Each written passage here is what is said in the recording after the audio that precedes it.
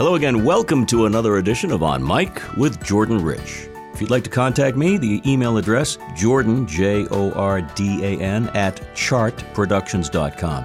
On Twitter, it's at JordanWBZ. Facebook is simply Jordan Rich Show. Welcome to Conversation with People of Passion. My guest today is Stephen Karadianis, an accomplished musician, conductor, composer, and broadcaster, now in his 26th season as conductor and music director of the Plymouth Philharmonic Orchestra in America's hometown, Plymouth, Mass. Now, this is also his 16th season conducting the New England Conservatory Youth Symphony, leading concerts in Boston's most prestigious concert venues, and in past tours of Italy, Greece, Costa Rica, Eastern Europe, Ireland, and Spain. For many years, he's been the understudy conductor for the Boston Pops Orchestra, made his debut conducting the Pops in Symphony Hall in December of 2016. Stephen recently stepped down from leading Masterworks Chorale after a decade, conducting choral orchestral masterworks in Harvard University's Sanders Theater. Stephen and I did dozens of late-night radio shows focusing on the love and lasting legacy of classical music. I've even had the honor of performing with him and the Plymouth Phil Orchestra as a narrator at Christmas time. He is respected, admired, and loved, leading his orchestra and his life with grace and artistry. Stephen Karadianis, Maestro. Let's go on, Mike. How many nights did we spend together, very late nights, on the radio, talking about classical music and blowing up the phone line, Stephen? I didn't know where you were going with that sentence. I didn't know either, quite frankly. I need a conductor to rein me in. No, seriously, we've known each other for a long time and we have shared microphone time together, and it's been a great experience. And now you're back. Welcome. Thank you, Jordan. I've missed you, and this is just a great way to get back together. Let's remind people about where you are right now, musically, professionally, because you've had so many events with so many orchestras. Where are you right now? I have just concluded my 25th season leading the Plymouth Philharmonic, which is a fully professional orchestra on the historic South Shore of Boston. I am also... And by the way, and continuing. So there's no goodbye. This is your gig. You're this there. Is my gig. And also I am the music director conductor of the New England Conservatory Youth Symphony, which is a real fine training ensemble at NEC. And since 2008, a regular understudy conductor for the Boston Pops, and that's been a privilege to be in such close contact with such great musicians and a great operation, as you know. Indeed. The operation of the Boston Pops. Had a privilege of guest conducting them a few years ago for their holiday pops. Up until several years ago, I was also the music director of Masterworks Chorale, great choral orchestral organization in Boston. And other than that, it's whoever wants me. I go, I guest conduct, I compose. I'm writing more now these days than ever, but I have a few pieces that have legs, as they say, get a lot of performances from various orchestras. In music, did you start out thinking, I'd like to conduct, or was it performing first and foremost? Conducting, at least for me, was never in the picture early on. I did a lot of things. I played a lot of different instruments. I liked to sing. I also did theater. All of that got me really through high school. Somewhere, somehow, because I do remember this, in my senior year in high school, we had a great concert band. And our director, our teacher, was sick one day. And there was a substitute teacher. And the substitute teacher came in and wanted to do well, but didn't know any of the music. And we were a band that loved to play together because we had this director that really inspired us. And we kept on asking this person, can we please do this piece and that piece? I don't know any of these things. Why don't one of you conduct? Because since you know it, I don't. And I don't know why. They all looked at me. So I do have a recollection of getting, as a senior in high school, in front of my whole, maybe junior, I can't recall, but I got in front of the whole band to just lead. And that probably came not because I had aspirations to be a conductor, but I probably, even at that time, had was identified as one of probably the stronger musicians in the group, as well as maybe a personality that could take the heat. Just a math question. With the number of orchestras and musical organizations, there aren't hundreds of thousands of them. I wonder how many people are out there looking for conductor jobs right now. How many orchestras are saying, sorry, we're good for the next 30 years. I mean, I'm just curious. It is a numbers game, and there are far more conductors being churned out at music schools across the country than there are ensembles. And so you have to cherish what you have. I know. I don't think it's a bad thing to be ambitious. I mean, in terms of wanting more, but I never think of wanting more as a way of devaluing what I have now. Because what I have is, I know people give their left arm, literally, to have the orchestras that I have. Because the opportunities are so far few and far between. I'll share with you a story that just came up to my head as we were talking. A conductor I've known for a long time, who he's still around, but he's quite ill. A while back, we were via email going back and forth about conducting Beethoven's Fifth Symphony, and how he as just a sort of microcosm of this orchestral world felt kind of insignificant about conducting Beethoven's Fifth Symphony. And I said, wait a second. Insignificant? Who are you kidding? Let's play the numbers. So how many orchestras are there in this country right now? How many orchestras have there been in this country the past couple of centuries? Not many, by the way, when you start going back a century.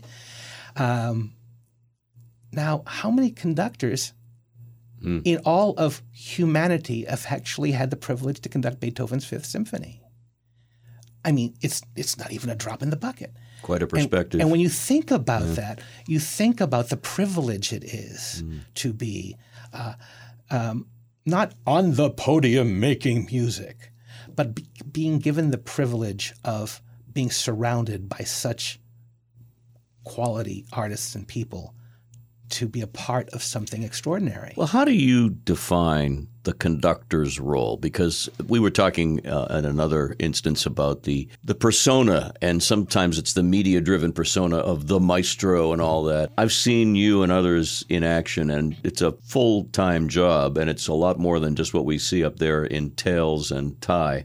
Let's talk a little bit about that. What's involved? No. I first have to go back and say, you brought up this other image for me where what people see the conductors do is probably the least complicated. It's everything that happens before, whether it's studying, preparing the parts, fundraising, all of that. I mean, it's so important. So I can't tell you how many people who, well-meaning as they are, come up to me and say, "Oh, I've seen what you do for a living. I can do that." And I go, "Please be my guest." But you have to take all of it. Yeah. So, but in terms of it takes a lot of personalities.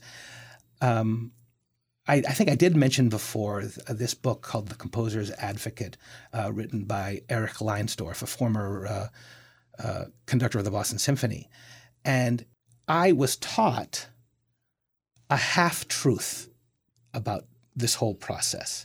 Here is the half-truth, is that we as the composer's advocate, we are trying to recreate the artist, and the creative artist here is the composer, so we are the advocate for the composer. It is our job as conductors to learn the music as best as we can, every note, every passage, every phrase. It is our job to also understand the circumstances by which the music was written, the social history, the social context, the acoustic. All of it affects how you will interpret the music and teach the music. And the idea is, if that is the ideal, that we're always striving for the ideal. And I'll tell you why I say that's the half-truth, because that is the truth, that is the goal. But if you keep that as an absolute, as some people came up to me and said, I never do Mozart with kids because they can never do it right. And isn't that a crime to say, you're not going to give kids Mozart because they can't do it right? So here's the other half-truth that I've added. And this is what I teach when people ask me. So part one is learn the music as best as you can, the notes, context, all of that. Part one. Part two, given your resources, how close can you get to that ideal? So resources, level of musician, instrumentation, acoustic, right? I mean, if I had 8-year-old kazoo players who wanted to at least learn something about Mozart, I could teach them, because given the resources I have, how close can I get to that ideal? I like that because it's the most generous way of talking about what we have to do, because this means nothing to us if we can't share it. Mm-hmm. And if you only share it with the strongest, powerful musicians who can play it, then you're missing out on most of God's creation, right? One of the things that we did for many, many evenings together on the radio was share with our audience classical music that had a modern day usage, whether it be a TV theme or introducing an Olympic event or so. And we realized, well, you and I knew this, but the audience was really hep to the idea that this music is not just old and dusty and is played in concert halls, but is part of our lives. This love affair that we have with classical music, maybe it's not as obvious to some, but it is real, isn't it? First of all, yes, because it becomes somehow, when it's used in popular culture, the soundtrack of our lives. I know that's a sort of a kitschy way of saying it, but it's true. But I try as often as possible to take barriers away from access to what I do. And I realize that one barrier is the label classical. And I can recall in my early years with the Plymouth Philharmonic, we had a board retreat for our board of directors on a Saturday afternoon. And as much as I can, I try to be part of the board and giving them my perspective on how some things might be able to go on the business side of things. But sometimes I step out of the room because I feel that the board needs to own the business, and sometimes they can be more open to discuss things when I'm not in the room, and we try to create that as well. And this particular retreat, I recall being in this corridor of this facility where we were having the retreat, just waiting until they called me back in. And one of our board members, who was not affluent, but gave so much of his time and his treasure to us.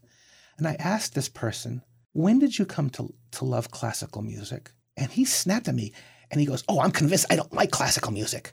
I just like what the orchestra does. And a light bulb, poof, top of my head. I said, so we don't talk about classical music.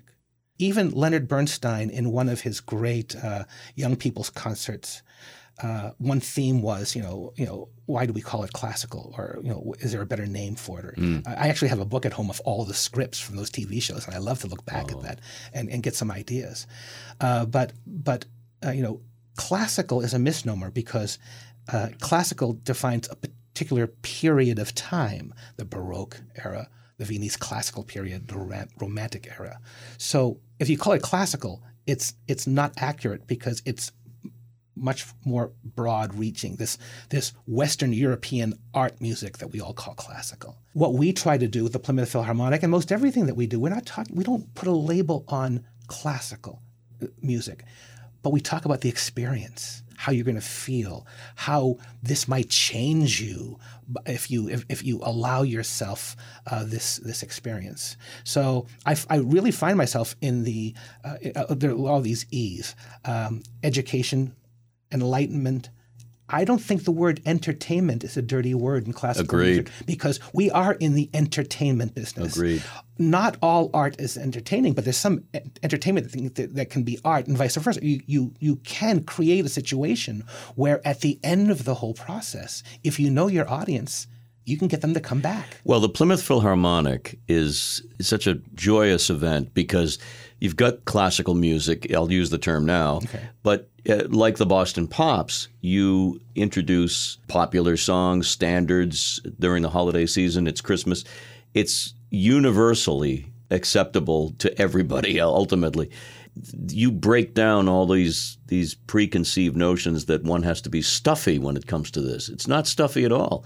And it makes the quote-unquote classics seem even more approachable when you're sharing with us something by Richard Rodgers, just as you shared with us something by Berlioz or Brahms. So again, the idea of experience, actually one part of the business there are a lot of these kind of crossover concerts you've heard some orchestras and other organizations do, a little pops, a little classical, a little whatever it is. But the industry has proven that is incorrect, in that you have audiences who like this, let's call it classical, symphonic repertoire. You have folks who like the pop stuff. You have folks who really enjoy the either outreach, family concerts, education concerts, that kind of thing. And basically, if you want to get the most people, you have to offer the most diversity of your products. So that's why we have these symphonic classical concerts. That's why we have these pops concerts. That's why we have these education concerts. We're throwing the broadest net out possible. By the way, I also learned early on that excellence is not enough. And I know every time I start off with that, people go, what do you mean? Everything has to be excellence. We have to justify our existence, our relevance as an artistic organization, not just at the concerts that we give. We have to justify our relevance between concerts. What are we doing between concerts to justify why we're there? So that's why we're in the schools, we're in senior centers, we're finding ways to make more relationships. This fundraising. I'd rather call it friend-raising. That we're making relationships. Oh, I love that. That's great. And then those relationships bear fruit as long as you're genuine about maintaining those relationships. And that speaks to the role of somebody who's a music director like yourself. It's so much more than just getting up there. And by the way, the person who suggested that's easy to hold the baton or and to keep the beat and to keep the musicians in check, good luck. I mean, I've watched Danny Kaye fake it and have fun with it. He knew what he was doing. He was good, actually. He was actually quite good. But I know a nice treat is to have the president of some corporation, and they made a nice donation, conduct Stars and Stripes or something. The orchestra, they're on automatic pilot at that point. But it's really a beautiful thing to see it all coalesce, to see it all come together. And for those people who have not had the joy of or the experience of being in a concert hall, you're in Memorial Hall in Plymouth, one of the oldest in the country. Nothing takes the place of being in the presence of live music, that kind of music, in my humble opinion. Talk a little bit about acoustics and how it does matter. And more broadly, the live experience. The live experience. Okay. So because we talk about this all the time. An old friend of mine, conductor friend, I stole this line when I heard it because it's absolutely true. Here's a metaphor that people will understand. He says, listening to recorded music is kind of like getting a kiss over the telephone. I like it. You get the message, but you're missing a whole lot. Yes. And it's the same thing where if you actually think of the live concert hall experience, much like being in your theater, you're seeing live drama, where you have all of these like-minded individuals focused on something really important, transformative, and they're all, synced in on something that's happening. We talk about one of the iconic pieces of music, Beethoven's Fifth Symphony. When you hear it, and I'm sorry, I've heard this. When you hear it recorded, like in an elevator, it has nothing to do with the experience that when you're in a live concert hall and you see 50, 60, 70, 100 musicians throwing themselves into this da-da-da-da, da-da-da-da, da-da-da-da, and that goes on for 7 or 8 minutes. And the intensity, at edge of your seat, not just playing, but listening. You can't get that on a recording. Couldn't agree more. And boy, you talk about the elevator. There's so many examples of wallpaper sound that we hear and don't really pay attention to. But you're there in a particular concert venue, let's just say with the Plymouth Phil, and you are just rapt. I mean, I don't care. That's RAPT, by the way. I don't care who you are. It's pretty hard not to just fall into this experience. I have a couple of fun questions for you. One is, do you have any superstitions prior to going on stage? Do you wear the same tie? Do you have a favorite baton? Do you walk, like in baseball, they cross over the line. They don't step on the lime. Do you have anything that you do before a performance? No one's ever asked me that question. I've had a lot of questions. So that's the first time. Superstition. No. Really, No. Okay. I do have a pattern that I know works for me. Okay. But also involves, mechanical things. Kind of like I always make sure, no matter what the big concert is, I go through every page of everything I'm conducting one more time. Why? For the sheer mechanics, sometimes a page will stick, and it'll stick in the wrong place. And and by the way, any conductor worth their salt, they're not up there reading music. You can't read that music. I mean, if you look at a conductor's score and you might see 17 or 21 different lines of music all going, right?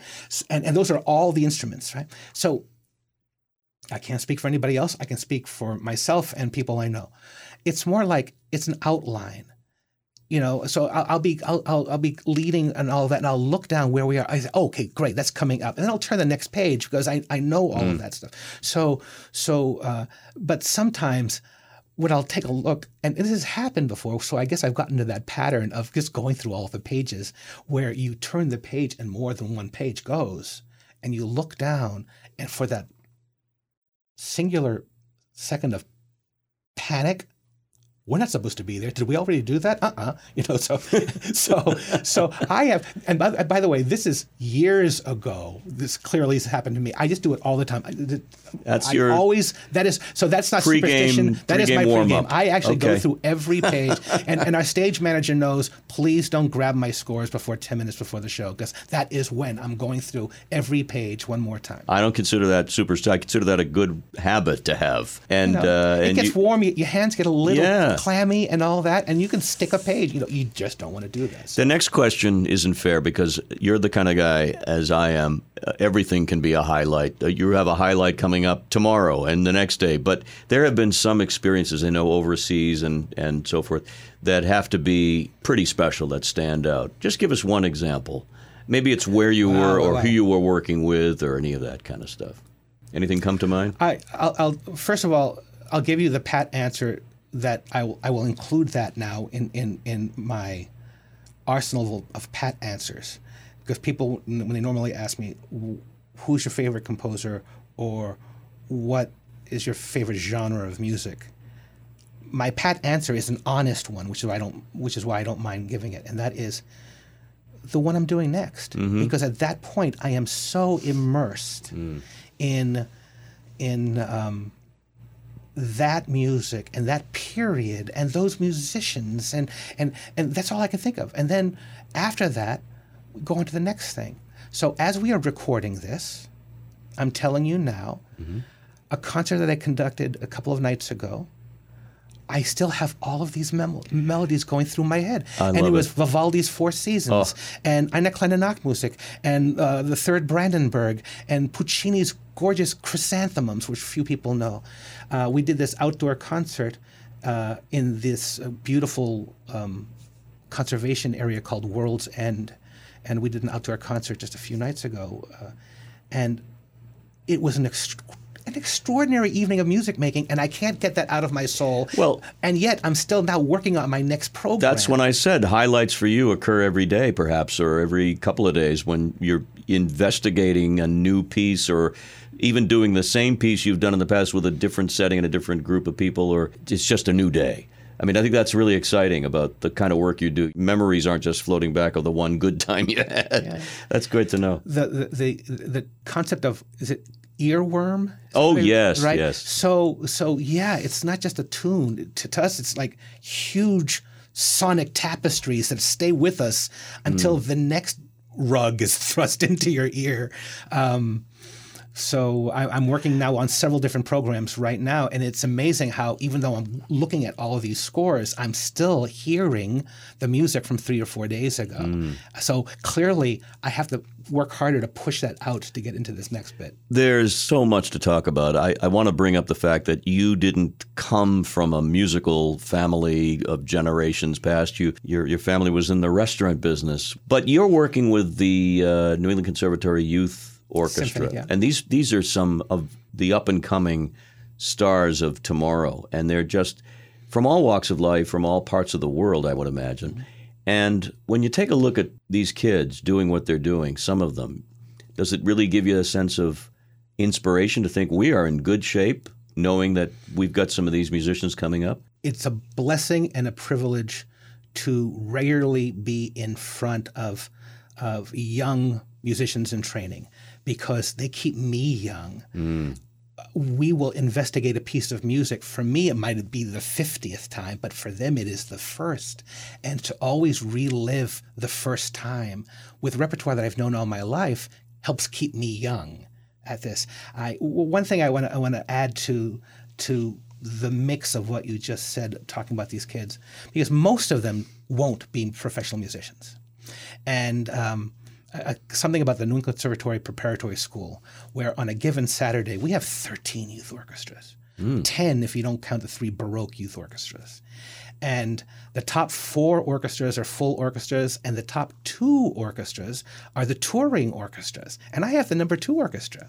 So we get to travel Europe and other places, and every other year we do an international tour. And but it is not my job, I feel, to make them professionals.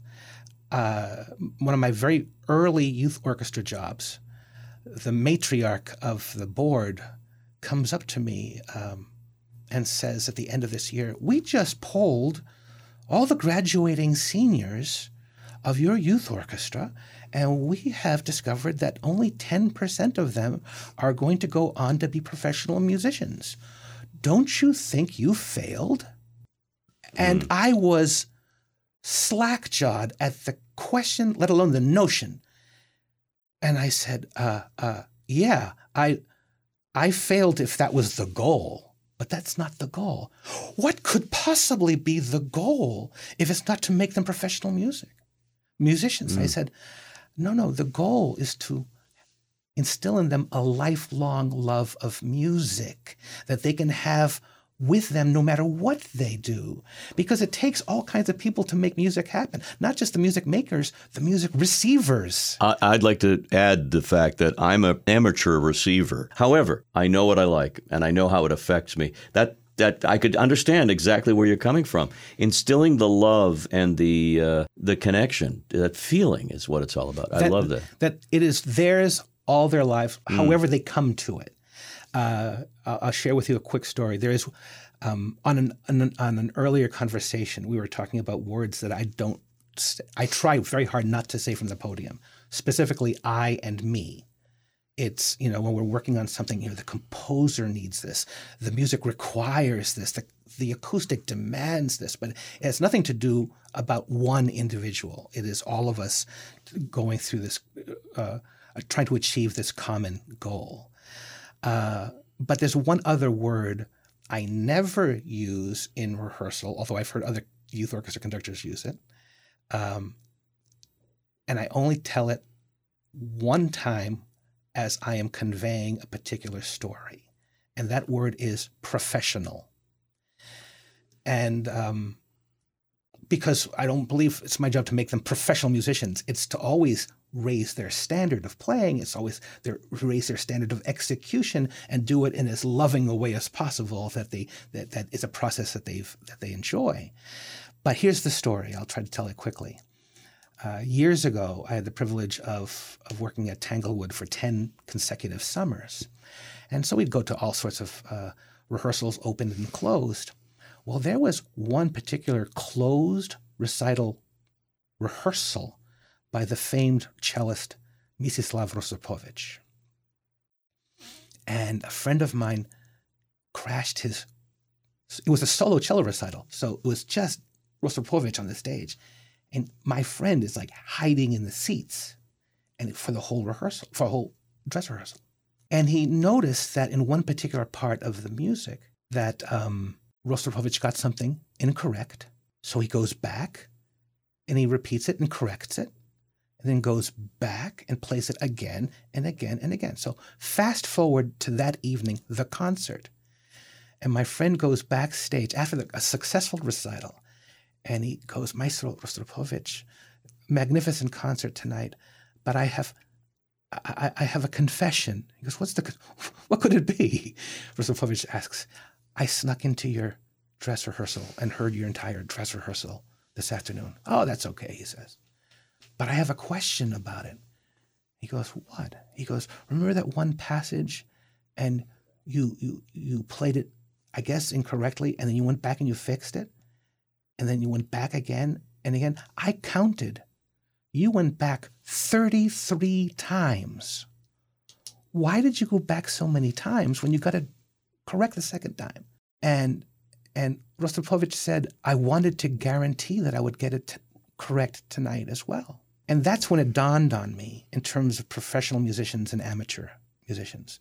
Amateurs practice until they get it right, and professionals practice until they can't get it wrong. Oh, yes, well said. And so I do, that's the only time I use the word professional, because I don't believe I'm in that business in terms of this particular youth orchestra, But it's important to know that sometimes when we go back to repeat something, it's not because I want it to go well for myself. I want to make sure it goes well for them when it's time to do it in the concert. They say that conductors, and it's true based on scientific knowledge and observation, have a long lifespan. What do you attribute that to? A lot of arm movement? Or First of all, I'm banking on it. And second of all, I mean, the whole idea of that upper cardiovascular upper workout. cardio. So maybe, hopefully. You're destined to be doing this for many, many decades to come in that case, because you love it, don't you? I do. Again, you hear that old adage, if you love what you do for a living, you'll never work a day in your life. And that's baloney. I work really hard, and all my colleagues, we work really hard. It's just that it's good work, and it makes sense to do this. And I also know that I don't want to be a conductor that everyone says stayed on the podium too long. And by the way, that's not going to happen for a long time. I hope that's not going to happen for a long time, but I hope I have the clarity and the wisdom to understand to step down while strong, not step down on the decline. So when that might be, I have no idea, but I just hope I'm smart enough to see it. Well, you're delivering something very special whenever you take to the podium and you have an orchestra, whether it be in Plymouth or the New England Conservatory Crew or any number of other orchestras. You leave us a lasting gift of beautiful music and passion for that music. So it's wonderful to see you again. It is so cool to get back together again. Yeah, we don't have to do this on mic all the time, but I'll meet you for a cup of tea every once in a while. How about that? Amazing teacher, maestro, rabbi, the same thing. It all Absolutely. Of the Plymouth Philharmonic. And as you can see, he's got no sense of humor. Stephen Cardionis, thank you so much. Thank you, Jordan. What a pleasure. On Mic with Jordan Rich is produced at Chart Productions in Boston, with technical assistance from Dan Tebow at Fast Twitch Media. Always appreciate those of you who subscribe regularly and download this podcast. And if you get a chance to review the podcast on Apple, I'd certainly appreciate that as well. Looking forward to our next get-together for great conversation. This is Jordan saying, as always, be well, so you can do some good. Take care.